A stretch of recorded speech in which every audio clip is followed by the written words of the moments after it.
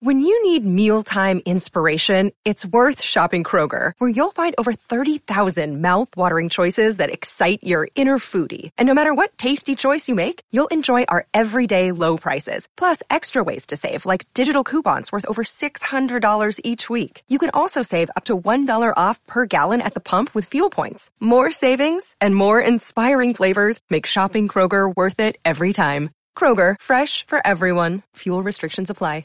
With threats to our nation waiting around every corner, adaptability is more important than ever. When conditions change without notice, quick strategic thinking is crucial. And with obstacles consistently impending, determination is essential in overcoming them. It's this willingness, decisiveness, and resilience that sets Marines apart. With our fighting spirit, we don't just fight battles, we win them. Marines are the constant our nation counts on to fight the unknown. And through adaptable problem solving, we do just that. Learn more at Marines.com. Want to go, pretty boy?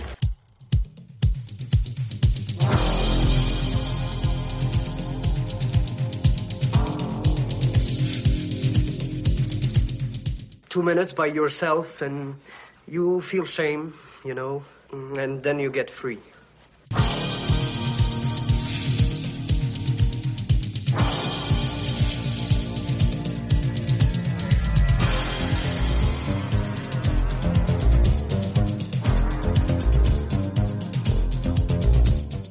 Only thing better than a glass of beer is tea with Miss McGill.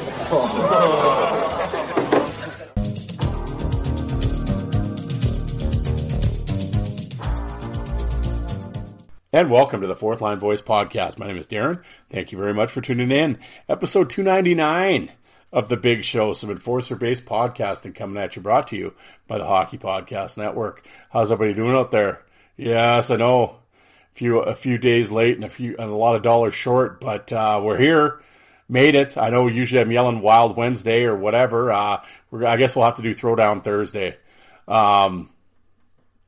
Yes, I apologize for being a day late. My guest, I was gonna have Jay on to do a Southern Pro League review. I'm still gonna have him on to do that, but our schedules just weren't working out. And he had a long work day, and then Wednesday I was gonna do an episode, and I was kind of dozing off and really wasn't in the mood. And then as it would go, it probably worked out. We had kind of a rainstorm here Wednesday night, and the power was kind of in and out.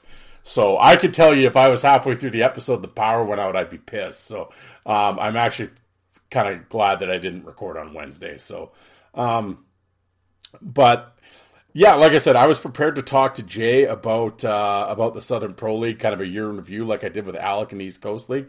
Jay uploads the Southern Pro fights, and he's in Quad City, so he's at all the games, and can really offer a really solid insight. Like I can't. I mean, I know some of the names, and I've watched some of the fights on Jay's channel, but as far I'm ignorant on the league, so I wanted to bring Jay in and obviously he knows the league inside out, so kind of have him do the review on it and give us some names and who to watch for and that type of thing. So, and I know it's been brought up a couple times, not just, about this, but just in general. I know a lot of listeners, a lot of guys I always call it kind of that NHL bubble. They're into that.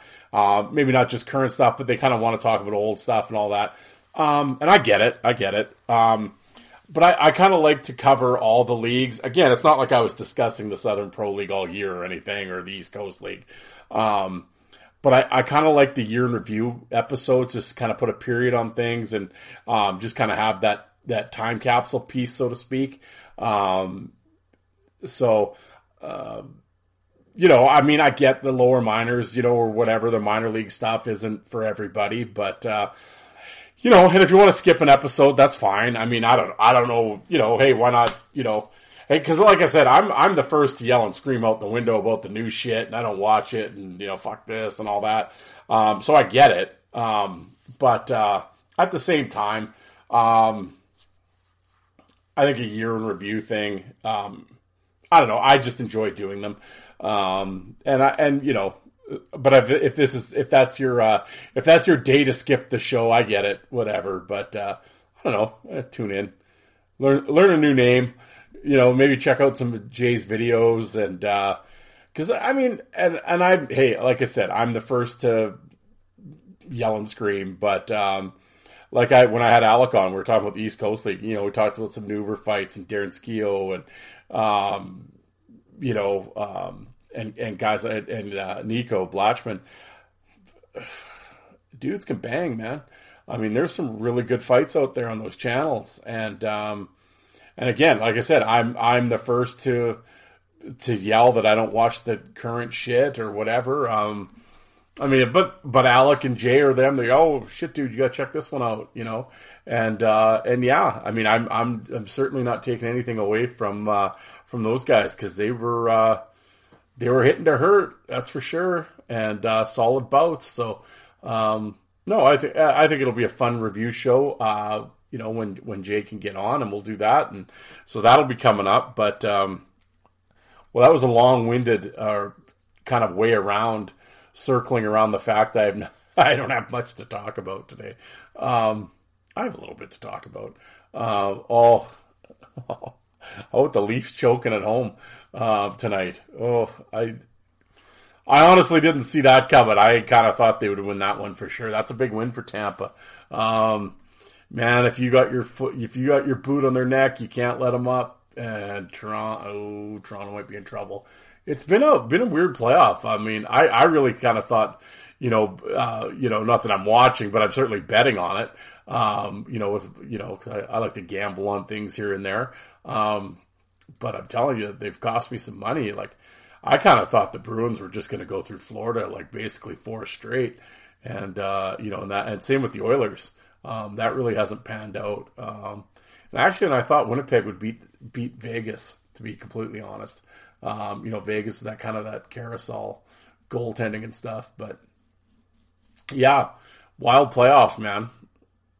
But, and of course tonight the NFL draft is happening. Oh, if I have to hear one more, mock draft and I don't know. I mean, I guess if you're into the NFL or if you had a podcast or whatever about the NFL,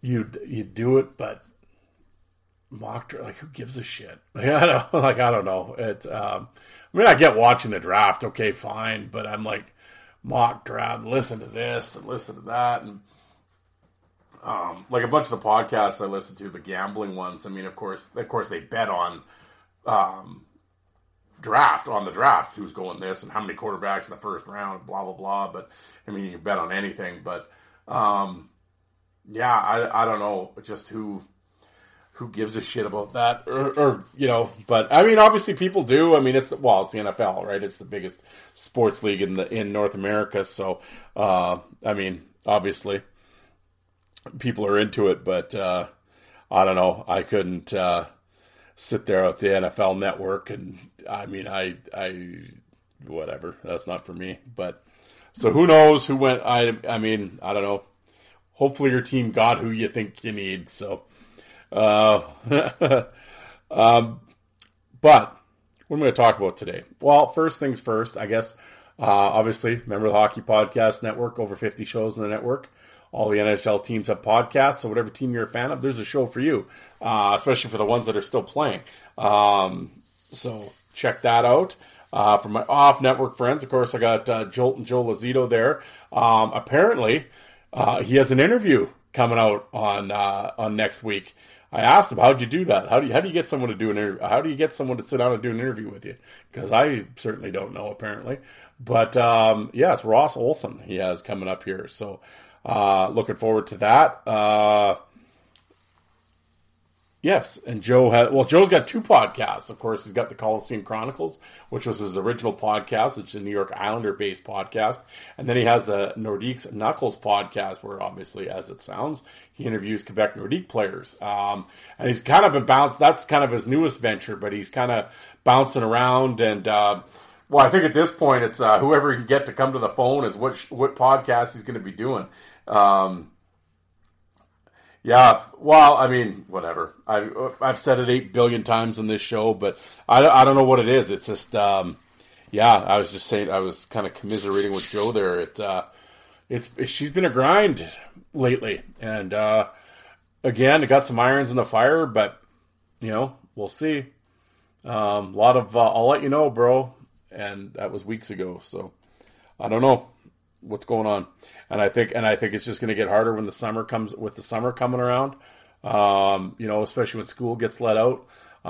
People are up at the lake doing things or doing whatever. And last thing they want to be doing is, anchored to their phone for a few hours, talk to some strangers. So I don't know. We'll see what happens here coming up, but, trying, folks. Kind of. I don't know. I do have I have some fans interviews coming. I'm going to have a gentleman. We're going to talk about some OHL. We're going to talk about some old Peterborough Pete stuff, which I'm looking forward to. And I got a couple cats coming, so it'll be fun. But, yes. And then, that was Jolt and Joe. And then, of course, you got, old Favre there, Mud Show, Alec, Five for Fighting podcast. I mean, he's back, and his last episode he had John on from the Hockey Fight League, and they talked about the Clash of the Coast, Alec's East Coast Hockey League voting tournament that he had, and they kind of broke it down and did the review of that. And again, for those that aren't that aren't following the new stuff or paying attention to the minors, I think they're really kind of educational episodes to listen to, and I'm far from an East Coast League expert, that's for sure. But I really enjoyed the episode, and hearing about some names from guys, and then going back and going down that going on Alex's channel, hitting Alex's YouTube channel and checking them out. So which I recommend, Five for Fighting on YouTube. I definitely recommend that. And of course, Alec, as I always say, I hate to admit it, but he does have a tremendous back catalog. Segroy, Tasker, Jason Rushton, Sean Pete. So definitely check that out. And lots of good stuff there. So, but let's get into let's get into it. I really don't have much to get into, although I have a list. I know Tim will be excited, and it's an old school list. The top 10 Hartford Whaler, not Carolina Hurricanes, Hartford Whaler fighters of all time. So we'll discuss the Whale here shortly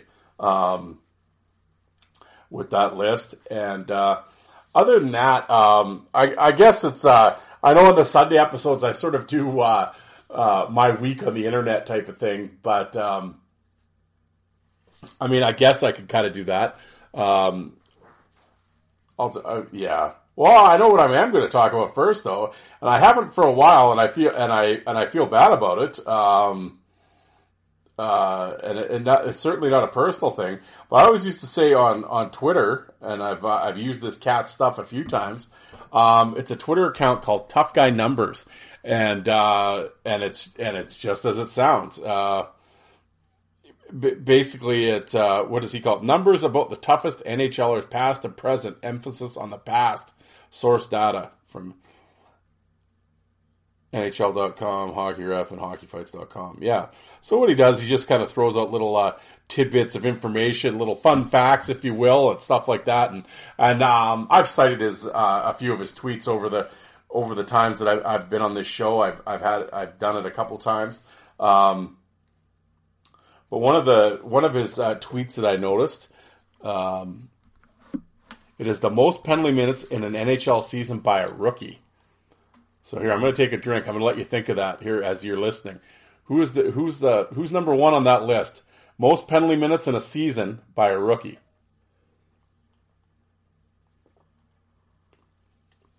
Okay. Number one. 1985, 1986, Detroit Red Wings, Joe Kocur, 377 minutes and penalties. Number two, Alan May. That actually surprised me, Alan May. 89-90 with Washington, 339. Then Link Gates, 91-92 with San Jose, he had 326. I think he only played 46 games that year, too. Next, this one surprised me, too. Fourth on the list, Dan Carcillo, 07-08. With Phoenix, 324. Fun fact, that he is the last character to get 300 penalty minutes in a season, too. Mike Peluso, 90-91 with Chicago, 320. Warren Reichel, 92-93 with the LA Kings, 314. Had him in the Goon draft. Picked me up a big win that year. Brad May, 91-92. He had 309. Richard Zemlich, 87-88 with Minnesota, had 307. Troy Millette, 89-90 with the Rangers, 305. And Dennis Polonich, 75-76 with the Red Wings, 302. So Joey Kocur, 377. But the Alan May one, 339. Actually, I didn't realize Kocur had 377 either. Man, that's a lot. Well, I guess that was the team. It was the team record till Probert had 398 that year. That one year. But Alan May, there's a guy I've been asked before.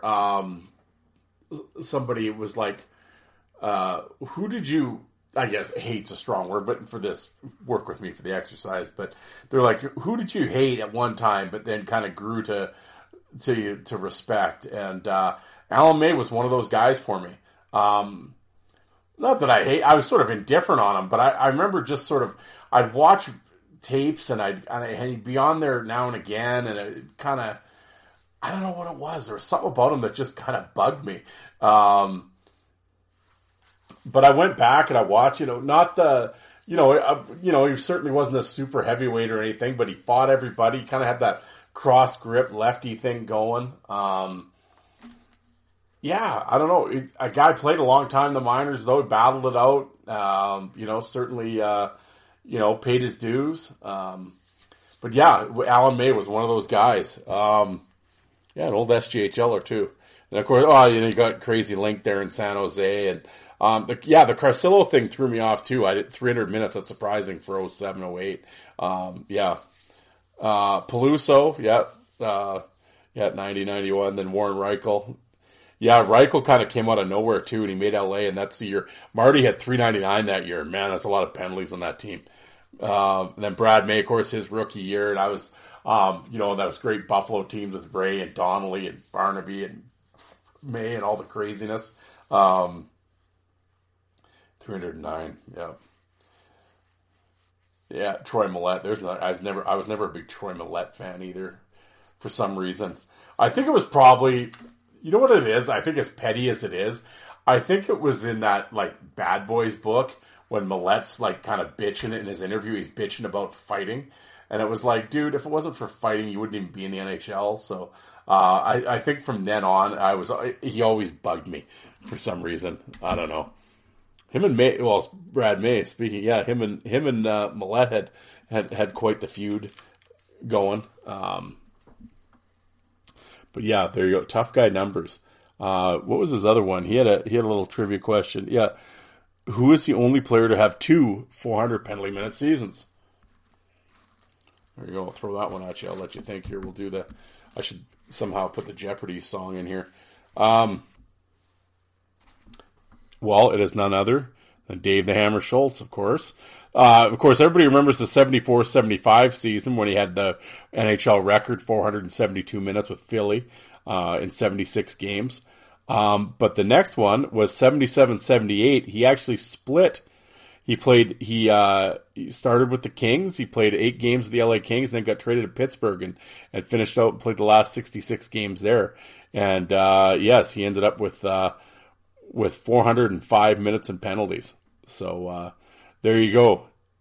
For all you for you trivia cats out there, who's the only man to have 400 minutes twice in the NHL? Dave the Hammer Schultz. It kind of threw me off because, like I said, it was the split season there between LA and Pittsburgh. Because I'm looking at it and I'm like, well, he only has 300. What's this guy talking about? 400 minutes? Oh, all right, you got to add the 27 that he had with LA. That's where he's getting 400 from. Okay. So Tough Guy Numbers on Twitter, great follow. I really enjoy his. I really enjoy his stuff, and it's been a minute since I've referenced him. What else has he got here? Something like this: most fights in a Stanley Cup final from 1968 to 2021. 1974, the Flyers and Bruins had 11 fights in the Stanley Cup final. Then 1986, the Canadiens and Flames had 8. In 1972, the Bruins and Rangers had 8. In 1980, the Islanders and Flyers had 8. 84, Oilers Islanders 6. 85 Oilers Flyers 6, 78 Canadiens Bruins 6, 71 Canadiens Blackhawks 6, 82 Islanders Canucks 4. But yeah, there you go. The Stanley Cup Final 1974, Flyers and Bruins 11 tilts. Imagine that. There's teams that didn't have 11 fights all year, never mind the playoffs. Yeah. But yeah, tough guy numbers. Tremendous. Bang up job out there. And now, here's a word from our sponsor. It's NBA playoff time. That means big hoops action with DraftKings Sportsbook, the official sports betting partner of the NBA.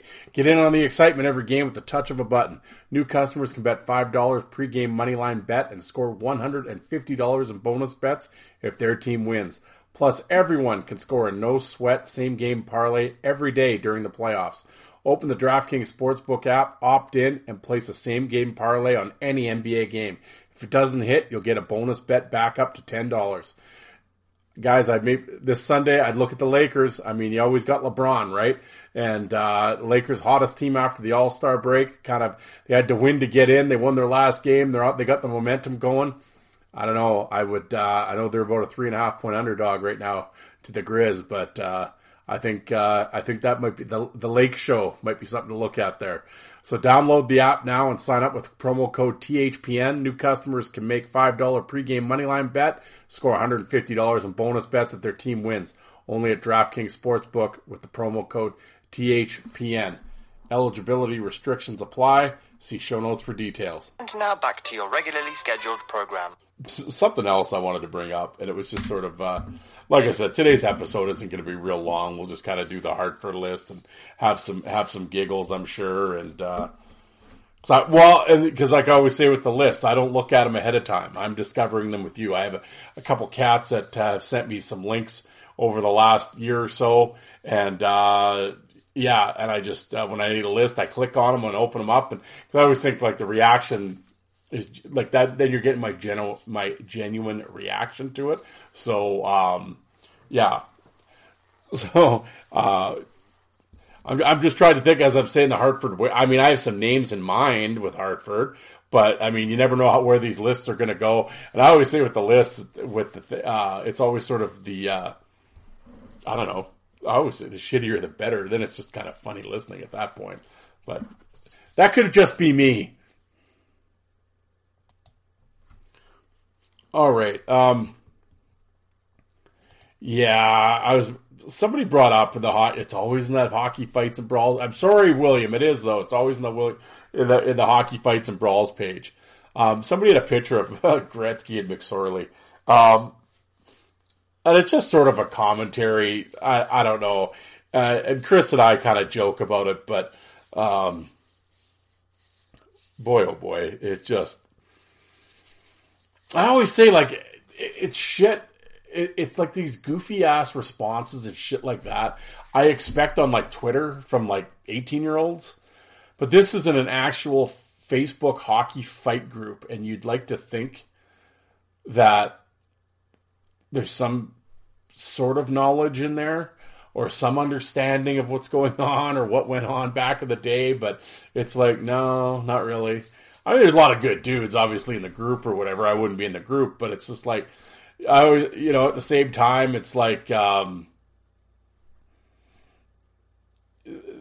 there's always one, right? There always is. And it's one of those things, I guess, just with fight fans or whatever in general. It's like, they just, like I always say, right? They just can't get out of their fandom. Or else if they don't like a guy, they have like every excuse in the book. And it's just like, just becomes silly after a while. Like, I get it. You don't like them. That's cool. I'm not saying you gotta like them. Who cares? But just, like, come on. Like, just stop. But anyway, somebody put up a picture. It's just a picture of Gretzky and McSorley standing there in their Kings uniforms. But, and this guy was just sort of asking, does anybody have a clip or remember Marty saying, it might not be exactly word for word, but he would say, if I didn't go by their bench and say, fellas, knock it off, Wayne would get hit cleanly 3 or 4 times a shift and never would have a healthy career. Was kind of the quote. Now, I have no idea where Marty said that or whatever, but anyway, that guy just sort of, and I could believe that happening. I don't know if Wayne would have got hit 3 or 4 times cleanly every game or anything, but I know it's documented of Semenko doing that. And I remember Semenko talks about that on Ice Guardians, right? Like, he'd just go by the bench and be like, are we going to play like this all night, or what are we going to do here? And like, it's in this book and it's been documented and everything that, a lot of times with Semenko, it was just a look or say a few words and guys would settle down. And, but I kind of, laugh at sort of all the responses. You kind of get the one guy, yeah, sure. It's like, no, that's probably what happened. But you look and it's a younger guy and whatever. It's like, okay, so you don't know any different anyway. But then the one guy replies, "Oh, poor Mr. Gretzky. He would have had to endure hits like every other hockey player." So of course I replied, "He wasn't every other hockey player." And he goes, "Well, maybe I should have been less. I should have said if he had to take hits like Lemieux and Yager, Crosby, Ovechkin, Burry, and Lindros, Forsberg, etc. Hard to contain a super skilled player when you cannot touch him or get in his head." Well, so of course I replied, "Well, that was sort of the point of the enforcer, like." And Semenko and McSorley were the two of the best at it. I think that's where, and like the one guy saying, "Oh yeah, right." Well, this is where it tells me when these people are younger, they don't understand because they weren't around in that era, like in the mid '80s, well, right through the '90s or whatever. Like if you wanted to send a message, I mean, that was the point. You could back then. You could police the game. And even if it was beyond policing, it was just basically intimidating and bullying. I mean, for lack of a better word, but it's just like, and I think these young people don't understand it because you can't do it anymore. I mean, that's why there's no enforcer anymore, because you can't enforce, you can't intimidate, you can't do anything anymore because you get suspended. See, back then, I mean, you'd get penalties and stuff, but there was no suspensions, or maybe a game. But I mean, there was none of this. Like, I always use the perfect example of like when Sean Thornton went after Orpek and punched him when he was whatever down. What did Thornton get, like 15 games for it? Well, that wasn't anything Semenko and McSorley didn't do a few times a season. They just get a 10-minute misconduct, maybe a game misconduct, but there was never a suspension. But that's why, and it was a great clip. And if you haven't seen it, if you go to my YouTube channel, Fourth Line Voice on YouTube. Just type in Marty McSorley explains the role. Just type that in on YouTube. And it's like, Marty talks about doing anything you needed to do to send a message, and he did, and that was the thing. And it wasn't just like, oh, Marty would go after another fourth liner. Like, no, he'd go after whoever was acting up, whether it was a first liner, second liner, it didn't matter. Marty would just punch the shit out of you, or cross-check you, or spear you. He talks about throwing one guy head first through the boards, like through the gate, the bench. It's just like, it's one of those fuck around, find out things. The same thing with Semenko, and it's like if you're gonna mess around, he'd give you a warning, and if you kept it up, well, he wasn't gonna come out. Hey, let's square off, buddy. Good luck. No, he would just drop his shit and just beat the shit out of you and start pounding you, and you better be ready to fight or else you're getting it. And he's going to break your jaw. That's the thing. They didn't give a shit back then. They didn't. And I'm not, like, trying to sound dramatic or make it sound like,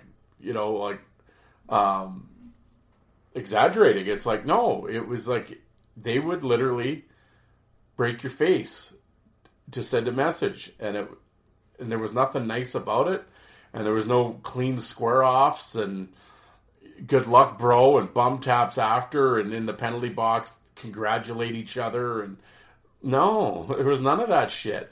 And I think that idea is just so foreign to so many of the younger fight fans, or people that weren't fans back in the day. It's like they can't wrap their head around that. And it's like you see all this time, all these people complain, oh, Dave Brown jumped guys and stuff. That was the point. Like Semenko and Brown and these guys, it wasn't about 30 years later a bunch of geeks on a Facebook group talking about how great their square off was and how fair they were and what honorable sportsmen. There wasn't any honor in that role, like, not from an opposing fan's point of view.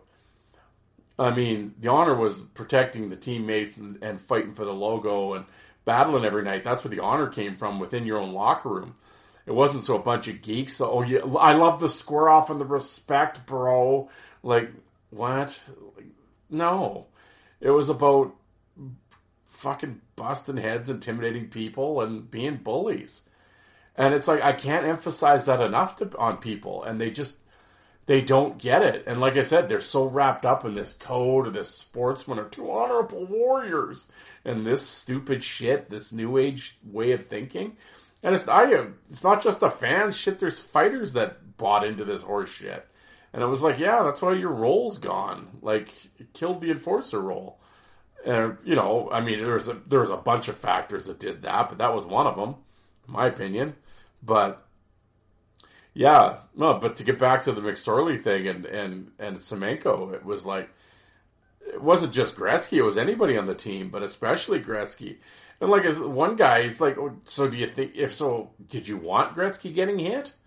Like, I don't understand. Oh, he should have been able to take a hit like everyone else. Why? Would you want your meal ticket and the greatest player in the world getting hit? If you had two guys, or Marty after Dave retired, it's like, and you had a guy that ran shotgun with him and made sure nobody even breathed, and gave Wayne the room that he needed to create. Yeah, like, I'm just, well, you can't see me. It's obvious it's an audio podcast, but it's just more like just sitting here shrugging my shoulders and shaking my head. Like, I don't know what. Like I said, so you wanted Gretzky to get hit for what? For what reason? Well, because Mario did. Well, yeah, if Pittsburgh was smart and had went out and got someone, Mario might have played longer, you know. And Yager and Ovechkin are interesting guys because they're so big and thick that they can obviously, like, take it. And, you know, and Ovechkin, I mean, early on, I mean, and Ovechkin's obviously physical and hits, right? So, I mean, he's sort of a different breed. You know, plus the dude's 6'4", 245. I mean, that's a lot different than Gretzky at, you know, whatever, 5'10", 180, you know, 175. I mean, clearly it's, I mean, like Gretzky said when he went, like, everybody calls it his office when he's behind the net.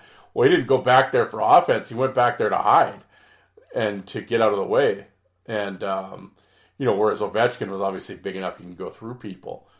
You know, well, plus in the last decade, he's played in the softest decade in hockey. Now, I'm not taking any away from Ovechkin. I'm just saying in the last 10 years or so, I mean, no one really hits, and it's pretty, well, you know, it's obviously a different whole mindset and era and, you know, a battlefield compared to what Gretzky played on. So, I mean, that's, you know, that's a little different. Lindros played a huge physical game. Like, Lindros was different than all those guys listed too, just because the physicality that he played with, and he'd fight, etc., and all that. So that's a little different. Same with Forsberg. I mean, he played a physical game too, and I mean that warmed down. But Bury, he didn't really in Vancouver. Not that I can remember, because I mean, you had Ojic and those guys there. I mean, they made sure old Pavel didn't get touched for sure. Gino was a great bodyguard, so you know. Yeah, but you go back at like Brett Hull with Twist and Chase and Sakic with you know, with Twist and those guys back in Quebec and with the Avalanche. I mean, with Simon and all that, and Severin and, you know, everybody that kind of went through that organization. So I mean, it's not just, oh, no one ever. Gretzky was the only guy that ever had bodyguards. It's like, well, no, lots of guys did. Lots of people, like Domi looked after Sundin for many. Like, do you ever see Sundin getting messed with? Or like the perfect example is when King and Domi went to Winnipeg and Solani didn't get touched after that, and Winnipeg went on the big run. And that, yeah, because you could send messages back then. If they wanted to mess around, you could grab a guy and make an example out of him. And even if it was a goal, because I could tell you, I mean, people love to yell about the code and everything else. In the 80s, and I never heard that phrase until the 2000s. So I could tell you, it didn't matter what line you're on, or if you were a air quote skilled guy or whatever. if you were going to mess around and you were going to get made an example of. And that was just the way it was. It was like, yeah, sorry, man, but you guys got to learn. It was like back in the old medieval days, after you killed them, you cut their head up, put it on the spike, and put it in front of the castle to let everybody know this is what's going to happen if you want to fuck around. That's what it was like back then. I mean, you wanted to mess around. I mean, you were going to pay a heavy price. And going after the other tough guy and fighting him, well, that didn't send any message, because he'll fight you. It's not a big deal. But and getting back to this McSorley-Gretzky thing, well, and the next guy writes, "Oh, no one was scared of Marty." Oh yeah, you think so, eh? Really? You don't think so? And well, other tough guys weren't. Well, that's not who he's intimidating. Or no, it was no one was intimidated by McSorley. Oh, sure. Yeah. Okay, buddy. Whatever. Really? You like to think so? Yeah, no one was intimidated by McSorley. But I could guarantee you McSorley scared the shit out of people. And clearly he did. But then it's like, not Probert. No. Well, tough guys don't intimidate other tough guys. Like, that's not who they're intimidating. Like, McSorley's not going to sit there and yell at Probert or Twist or Domi and, he's not going to intimidate them. Like, no, his bark is to the other 16 guys on the team, 17 guys on the roster. That's who that's who he's intimidating, not the other team's enforcer, dumb shit. It's like, what, why do people talk stupid? Why, and then the one guy, it's like, what does he put here? Hold on, I'm scrolling here, folks. That's how.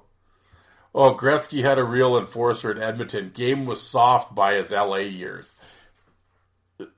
Like, see, why? Like, why? I said 88 to 96, the NHL was soft. And I just put, like, come on, people, what are we doing here? Seriously?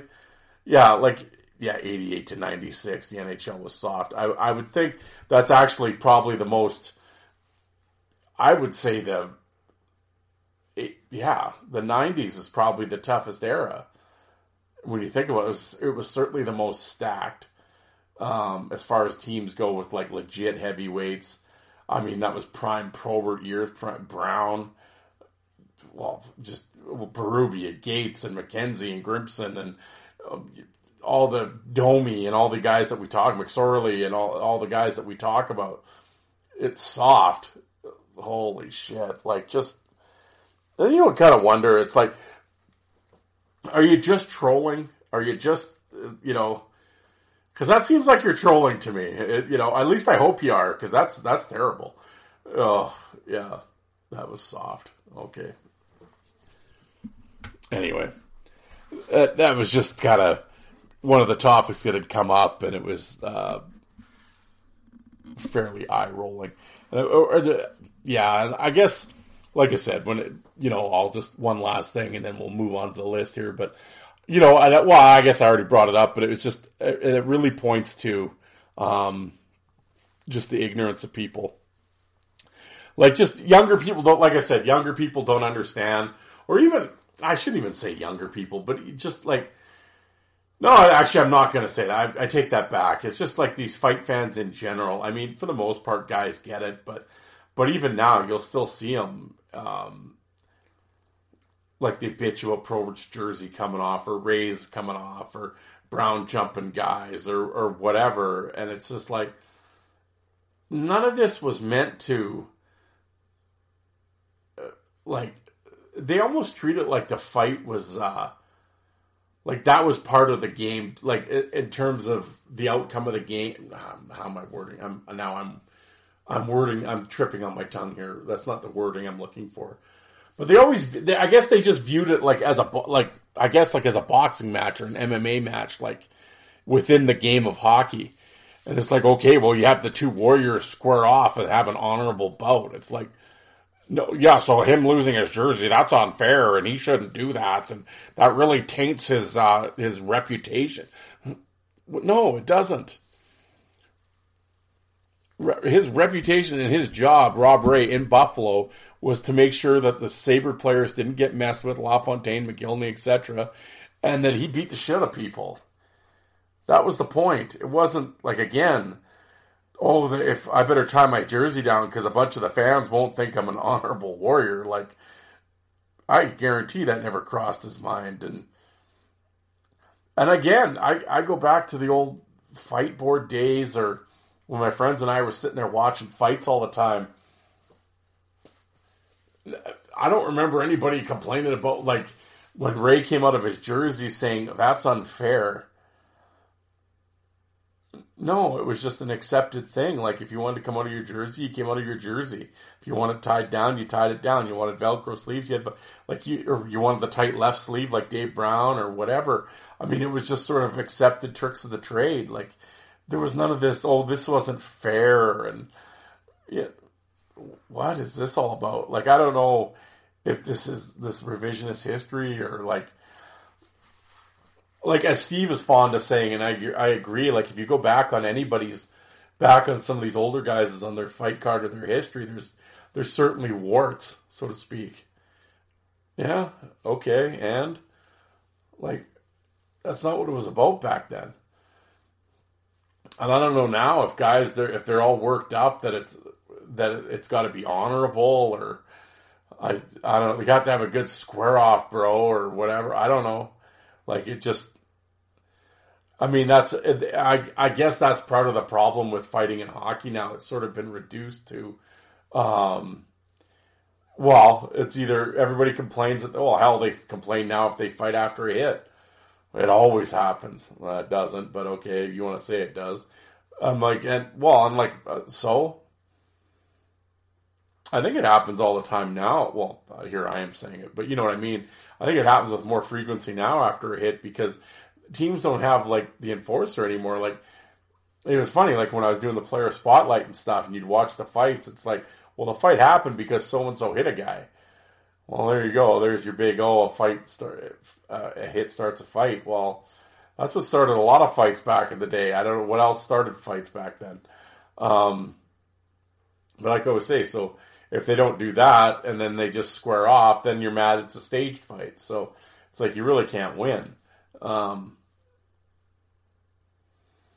yeah, I mean, but I think now, without having the enforcer anymore, I think guys almost feel obligated to fight. So it's just like, basically not everyone, but like, whatever, second line down, will fight-ish if they need to, or if they feel like they should when there's a hit. It's kind of like, there's a hit, I better get in there, because that's the hockey code to do. Whereas before, I mean, that would have happened before too sometimes, but I think more so maybe because every team had enforcers and had, one or two or three guys in some cases, that it was like, well, I don't have to fight because in the next shift or two, Ray will get out here or Brad May will come out and take care of it, and I don't have to. So maybe it just didn't seem like there was fights after hits so much because it was a 2 or 3 shifts later. I don't know, I'm just spitballing. I'm just throwing that out as I'm sort of getting the list ready here. But I don't know, maybe. Or am I just babbling nonsense at this point? That's probably what I'm doing. It's late. I'm tired. But I wanted to get something out for you guys. So you had some content for the commute. At least something. The smooth, silky sounds, man. Hold on. Okay. Let's get into this list. Tim's on the edge of his seat here. The top 10 Hartford Whaler fighters, not Carolina Hurricanes, not the New England Whalers of the Western, the World Hockey Association. I had the WHL on my mind. How about them Saskatoon Blades? Down 3-0 to Red Deer and came back and beat them. Wrapped it up last night. Only the third time in WHL history that a team's come back 3-0. Man, if you're Red Deer, how do you blow a 3-0 series lead? That's brutal.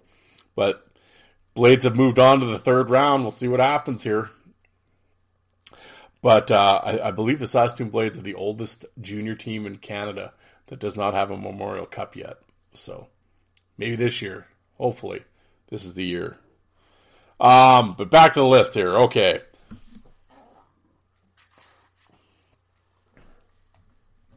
Okay. Written by Tyler Jansen. The Whale Tale, Top 10 Enforcers, Hartford Whalers History. Okay. Well, here we go. We got the top 10 enforcers, so we'll click on here. And like I said, I have not checked out this list, so we'll see what happens. Okay, Hartford Whalers started from 1979 to 1997. They were initially the New England Whalers in the Western WHA from 72 to 79. Became the Carolina Hurricanes from 1997 on. This is a list of strictly Hartford Whaler fighters. Okay. Honorable mention. Nick Kyprios. From 92 to 94, he played 85 games at 362 minutes and penalties. Okay. Ed Hospodar, 82 to 84, 131 games, 362 minutes.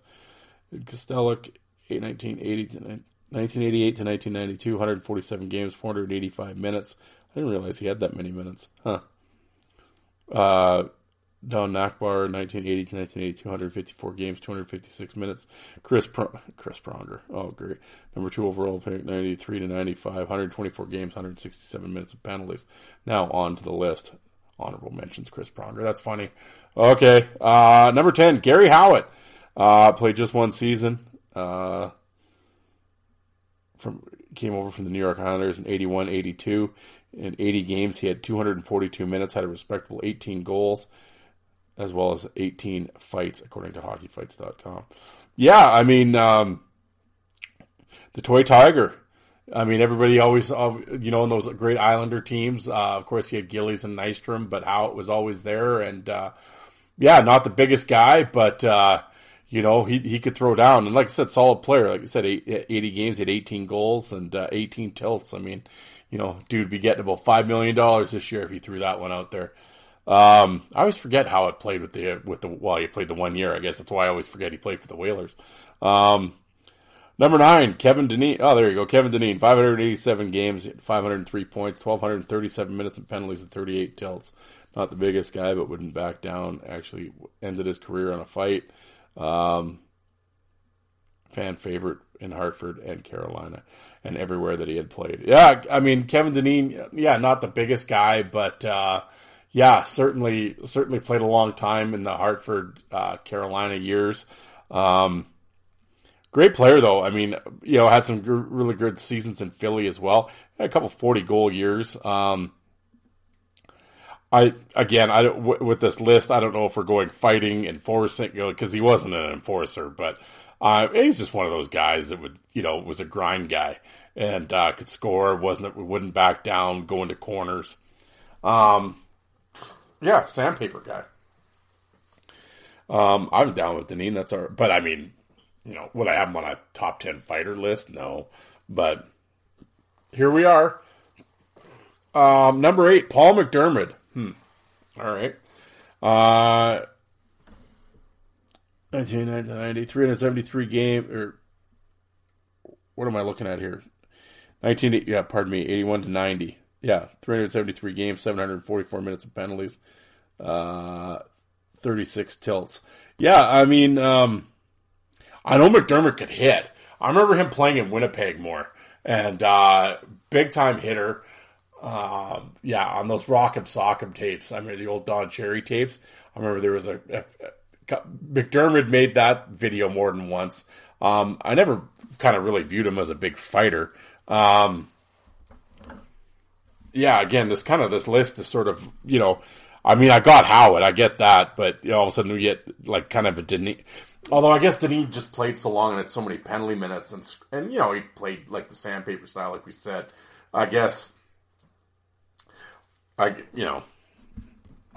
right. I guess I'm sort of missing the assignment here. I guess on this list is kind of schizophrenic. I guess we'll put it, but exactly. Okay, number 7, Stu Grimson, exactly. So I would expect him, obviously. Stu Grimson played the one season with the Hartford 96, 97, played 75 games, had 218 minutes and penalties and 24 tilts. I always say with Grimson, after he kind of, came at Calgary, Chicago and stuff, he was kind of the, I was used the phrase, puppy with big paws. Like, he's a real big, tall, lanky guy. He had some success in Chicago, fought everybody. I mean, his fight card was unreal. I mean, he was always, the Grim Reaper, and he, had his moments in Chicago and everything. But I think once he left there, I always felt when he got to Hartford is when it really clicked for him. And he became really dominant in those Hartford, Carolina years, and then when he went on to Anaheim and stuff. But man, oh man, Stu Late, he had a couple real strong... I'd have him in the top 3 in that year, and he put the hammer down on guys in Hartford there. My personal feeling is, Grimson really came into his own and kind of became he was always a tough guy and whatever and feared and all that, but I always say he really legit became the Grim Reaper when he got to Connecticut. And, he did some damage to guys. And that was the one thing I always say with Stu. I mean, Stu was a mean bastard, man. When he fought, there was no fucking around. And he was mean, and not in the sense that, always, drilling guys when they're down and, bouncing heads off ices or anything, off the ice or anything like that. But just, you watch him fight, there's a viciousness to Grimson when he would fight. And, and I think this is where he really found it, in my opinion anyway. Stopping and starting. Stu Grimson at 7. Number 6, fuck. Ulf Samuelsson. Really? 1984 and 1991, he played 463 games, had 1,110 minutes and penalties, 40 fights. That's actually surprising. Well, I guess I'm not surprised that he had the 40 fights just because everybody wanted to kill him. Fuck Ulf Samuelsson. I'm not fucking talking about Ulf Samuelsson. The guy's a sewer dweller. Scroll. Keep going. Number 5. Little ball of hate. Pat Verbeek. 433 games. 403 points. 1,144 minutes and penalties. 16 tilts. Yeah, again, like I said, we're kind of this list is sort of schizophrenic, right? It's kind of all over. I mean, you got Verbeek ahead of you got Ulf ahead of Grimson and Howitt and Dineen, and, everybody listed behind Ulf could have killed him. So I don't know. It's almost like I should have said, here's the 10 Hartford fighters in no particular order is really kind of what you're looking at. Verbeek, great player, obviously, 400 points and 433 games, but 16 tilts. Where does that? I'm trying to think in my head. I'm like, I'm trying to think of a Pat Verbeek fight. I don't think I really can. So there you go.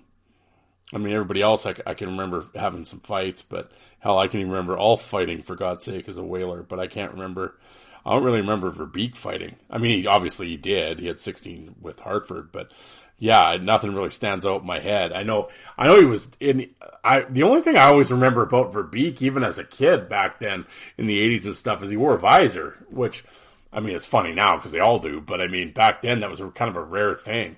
I don't know. Verbeek always bugged me. He was, again, solid player. You'd want him on your team. But I remember every year he'd get 200 some minutes and all this, and it's like, 200 some minutes, you get 1 fight or 2 fights a year. It's like, how long did I say he played for? What were the years there?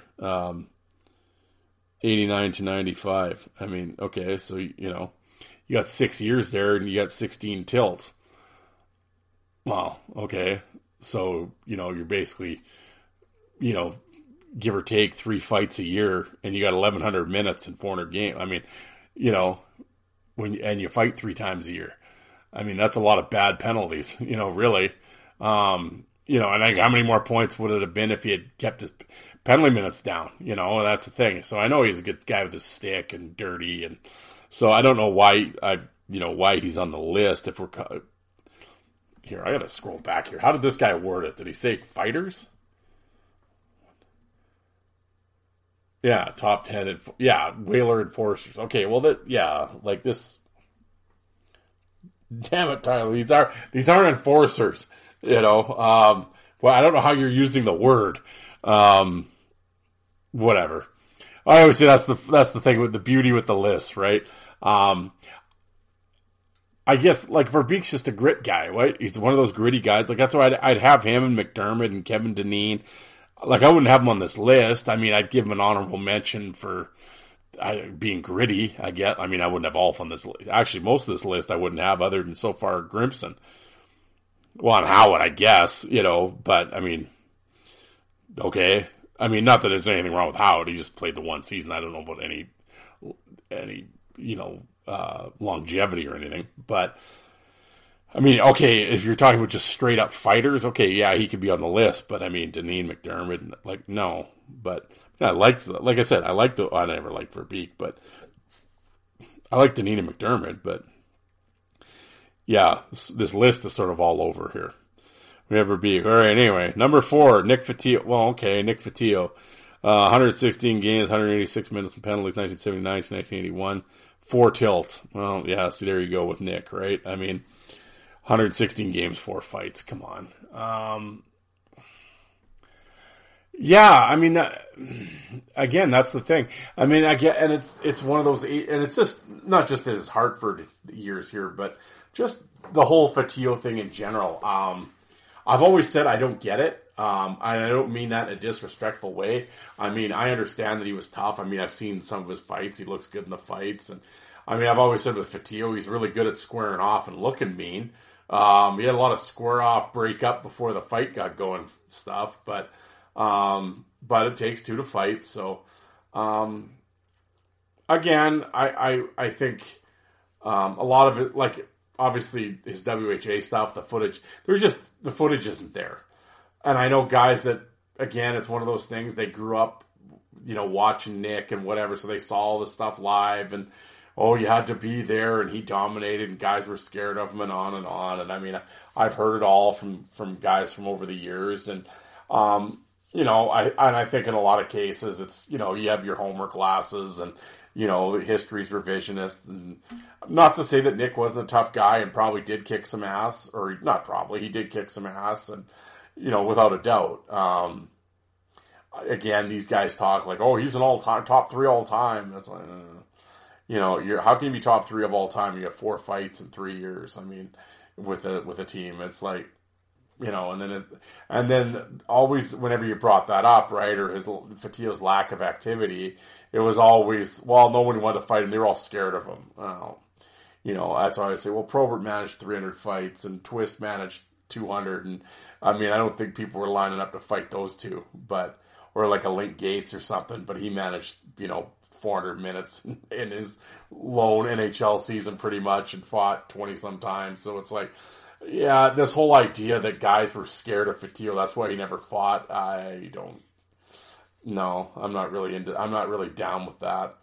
But at the same time, like you said, he was a fan favorite, did his job, and, so I'd love to see some of Nicky's WHA stuff. That's the stuff I'd really like to see, because then you'd see like the young, primed up, let's rock and roll Fotiu, and then I think you could get a really good idea of his fighting ability, because like I said, the stuff that's out there is limited, and I don't know. I'm not all that impressed when I watch that footage. Has a couple moments, against Ben Wilson, etc., but.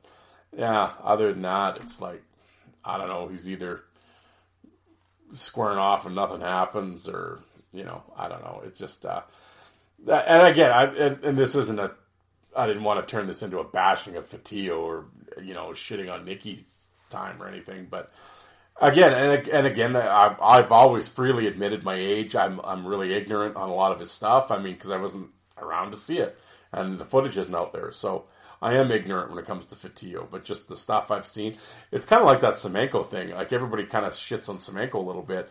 Well, a lot of Semenko's best stuff isn't on tape, so you don't get to see it. According to, I had Luciano on, and we talked about Semenko, and, and he shared some of the articles that he's found and been written. Well, speaking of Hartford, there's Semenko although he was a shell of himself in Hartford. But anyway, and he threw some really interesting tidbits out there about Semenko. There's unfortunately with so much footage missing, a lot of these older guys, you kind of see limited stuff, and then, or else it's later on in their years, like with Semenko, you get Toronto and Hartford, and everybody kind of snickers, right? Oh, that's Wayne's bodyguard, yeah, right. Well, yeah, but the drive was gone at that point, but it would have been great. Imagine seeing some 80, 81, 82 Semenko stuff. Oh, that would have been great. Same thing with Fatillo. Seeing some WHA stuff, it would have been tremendous. So, yeah, I mean, like I said, the guys that were there swear by it, and I'm sort of indifferent on it, ignorant about it, I guess. Not indifferent, but ignorant about it. But, yeah, like I said, the stuff I've seen, to me, it's just just the lack of just the numbers in general. So, but that's just my opinion. Many will argue. But that was number 4. Number 3, Mark Janssens. I love me some Mark Janssens. 341 games, 712 minutes, 60 fights. Again, another guy, he was with the Rangers for a little bit, played a few seasons there. I think when he came to Hartford, really came into his own in terms of toughness. I did a player spotlight on Mark Janssens, so, but yeah, old Regina Pat, great center, played a long time. Yeah, I mean, like I said, I'm a huge Mark Janssens fan. Again, do yourself a favor, go down that rabbit hole, check out, he has some great fights with Cummins and, Cam Russell, Stefan Quintal, Darren Kimball along the boards there. Mark Janssens is awesome. Big dude, could throw down, man. Underrated tough guy right there.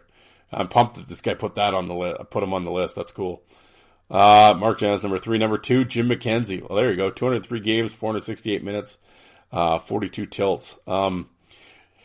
Big Jim, man. He got it started in Hartford.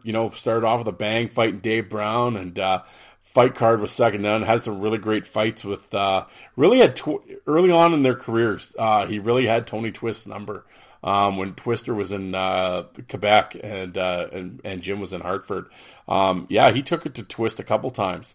Had a really good fight with Kordic when Kordic was kind of at the end of the line, trying to make his comeback with Quebec. But McKenzie was right there with him. One of those guys, I think. He had again kind of, I think, goes under the radar a little bit. I always say with McKenzie, I always felt that he was too nice. And like I said, if he had a mean streak, I mean, the league's probably lucky he didn't have a mean streak, but I mean, he could throw with both hands. He was big. Every once in a while you'd see it when he'd get wound up and in a mood, like asshole Daryl Sador. What about Jim McKenzie in a mood? I can't say it kind of really hurt his career because he played, I don't know how many games he had to have, at least 700 or 800 games played. So, I mean, he had a long career. Kind of one of the early, as we would call it, kind of code fighters. I know Steve's brought that up, and I agree. He always kind of fought fair, and was kind of a respectful warrior, if you will. And hey, whatever. But I always say if Jim had been mean, oof. But I have McKenzie definitely just shy of my top 10 of all time. I mean, he was that good and dominant, big guy, and I'm down with Jim McKenzie. Hey, Saskatchewan guy, gotta be, right? But yeah, Big Jim. Number 2 was so who's the number 1 guy all time in the Hartford Whalers? Well, there we go. Torrey Robertson. 326 games. He had 1,368 minutes of penalties, 129 fights, including 85-86. He had 35 regular season fights, including 5 playoff fights. Yeah, so 40 tilts in 1 year. That's strong, man. He's the all-time single season record holder, 85-86. He had 358 minutes. He has 3 out of the top 5 single season penalty minute records for Hartford. 84-85, he had 337, and in 87-88, he had 293. Yeah, 83-89, Torrey Robertson. Actually, Robertson was a really, really solid player in the Western League. Played for the Victoria Cougars. I believe, I want to say he was a point-a-game player in his career in the Western Hockey League. Not the biggest guy. Like, I think he's about 6 feet. Put up huge penalty minute totals. Fight card he had a really good fight card. I know he was sort of like, I battled with Nyland and, Montreal and Quebec guys and, fight with Kordic and, it's funny though, being in Hartford, I don't know what it was. I really missed out on a lot of like Torrey Robertson stuff. I don't, I've seen the footage. It all sort of blends into one. I will say in terms of my, my knowledge and my footage that I've seen, the 80s is, I don't know, the 80s I want to say is sort of a kind of a blind spot for me. Not that I've seen the Coaster, the Probert stuff and Kordic and stuff like that, but overall, I always say when it comes to my real true fight knowledge is in the 90s, because obviously that's, grade 7, 8 into high school and stuff like that. So, obviously that's, a memory for that. But, when Robertson was playing, I was, I was gonna say, what was his years again? 83 to 89. Yeah, I was like 8 years old when he started in Hartford. So, I don't have a real vivid memory of Torrey Robertson, as a child or anything. But, going back and watching, it's like, again, this is what happens when like I said, I'm discovering these lists with you guys. So if I had known it was going to be Robertson, obviously I would have done a lot more investigating and gone on YouTube and maybe kind of looked up some, Robertson's greatest hits, so to speak. But, obviously, this is all, I'm learning this with you. So, I was kind of, as I was scrolling, I was sort of waiting to get to his name because I did know he was the all-time penalty minute leader in Hartford. I really, I hate to be, kind of end the whole thing on the kind of anticlimactic or without making kind of the big punctuation mark, but yeah, I really, I have to ignorantly bow out with the Torrey Robertson, I really can't, obviously kind of recite chapter and verse to you about Torrey Robertson, but, he was an active dude, like I said, all those, 40 fight year. I don't care who you are, 40 fights, man, in the NHL is something. And I know he did have a good fight card. I know that because I have looked into, like Robertson before. Again, off the top of my head, I can't, he fought this guy in 85 and then in the Garden in 86. Like, no. I'm going back to, like I said, pictures that are in my mind and stuff like that. I will be, to completely be honest. I know the stuff I've seen, at least the stuff that's kind of burned into my head. It wasn't exactly Ken Tasker or John Morasti out there. Bit of a grappler. Like I said, not the biggest guy, 5'11", 6 feet, 200. So, you got to do what you got to do. But, played a long time, or like, I think he had about 400 some games. I want to say he played Detroit. I think that would have been after Hartford. I think he started in Hartford. I think he played for Washington too. Again, I'm sitting in the dark, so I'm not going to go hit Hockey DB or anything. It's not that important. But regardless, if somebody said Torrey Robertson, I think of him as the Hartford Whalers. So, that makes sense. I get why he's on the top of the list. With all the penalty minutes and all the fights, it's like, okay, I get it. But yeah, kind of a crazy list. I don't know what the author was trying to do. I know he said they were enforcers. Like I said, 3/4 of the list I wouldn't qualify as enforcers. It got obviously with Robertson, McKenzie, Fatio, Janssens. I was with them on that and with Grimson, and Howitt. But, you get, Deneen, McDermott, Ulf, Verbeek. It's like, come on, Yeah, I don't. Enforcer is not the word I would use. I'd use a few smaller words for all too. I'll tell you that. But there you have it. Your the Brass Bonanza. Well, the top 10 Hartford Whaler. I don't know. Well, the list says Enforcers, so I guess that's what we'll stick with, Enforcers. Anyway, guys, that is that. Sorry, this episode was kind of sloppy. It was kind of all over. I just wanted to get something out there just for for you guys to listen to. And like I said, I know a lot of you guys got commutes and stuff, so hopefully this will make the drive a little easier. And for those you listen in the truck or in the office or whatever, hopefully I always say make the work day go by a little quicker for you. So you're probably obviously listening to this Friday morning. So Sunday, I don't know what's happening. Not sure if there'll be a Sunday episode. I'm going to talk to Jay and my couple other guys here. If I can record something, I'll get it out for sure. If not, I will definitely be back next Wednesday for sure. I will be on time this time as well. I was going to say over the years, though, you got to cut me some. I've been pretty good over the years about showing up on time. A little tardy now and again, but very, very seldom. But as I always say, check me out on social media, Fourth Line Voice on Facebook as well as on Twitter and on YouTube. If you're watching one of my fight videos and you enjoy it, please hit the like button. Subscribe to the channel. YouTube loves that sort of thing. I love that sort of thing.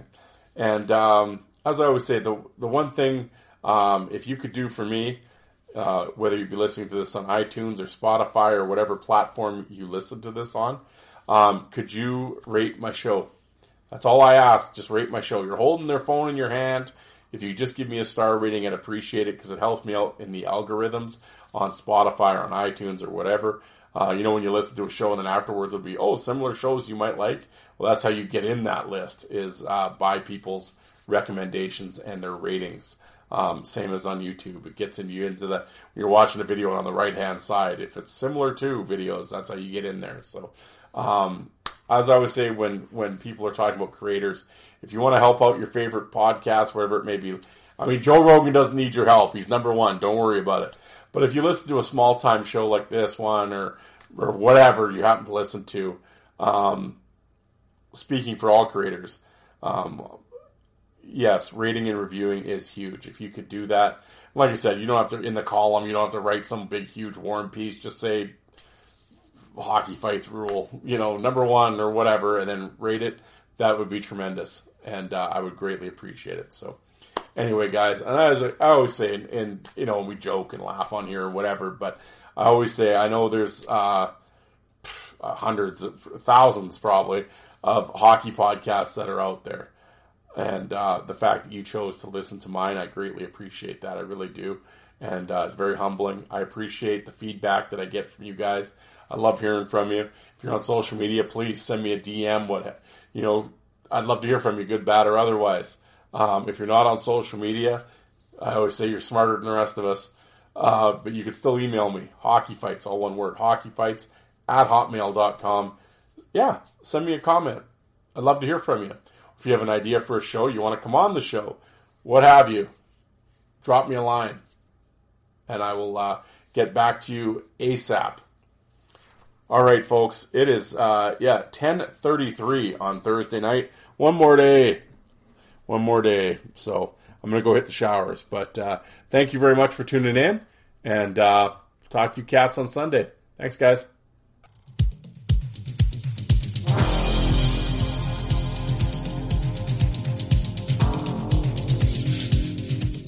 And you people that don't like fighting, how many of you did you walk out and get a coffee while that was on?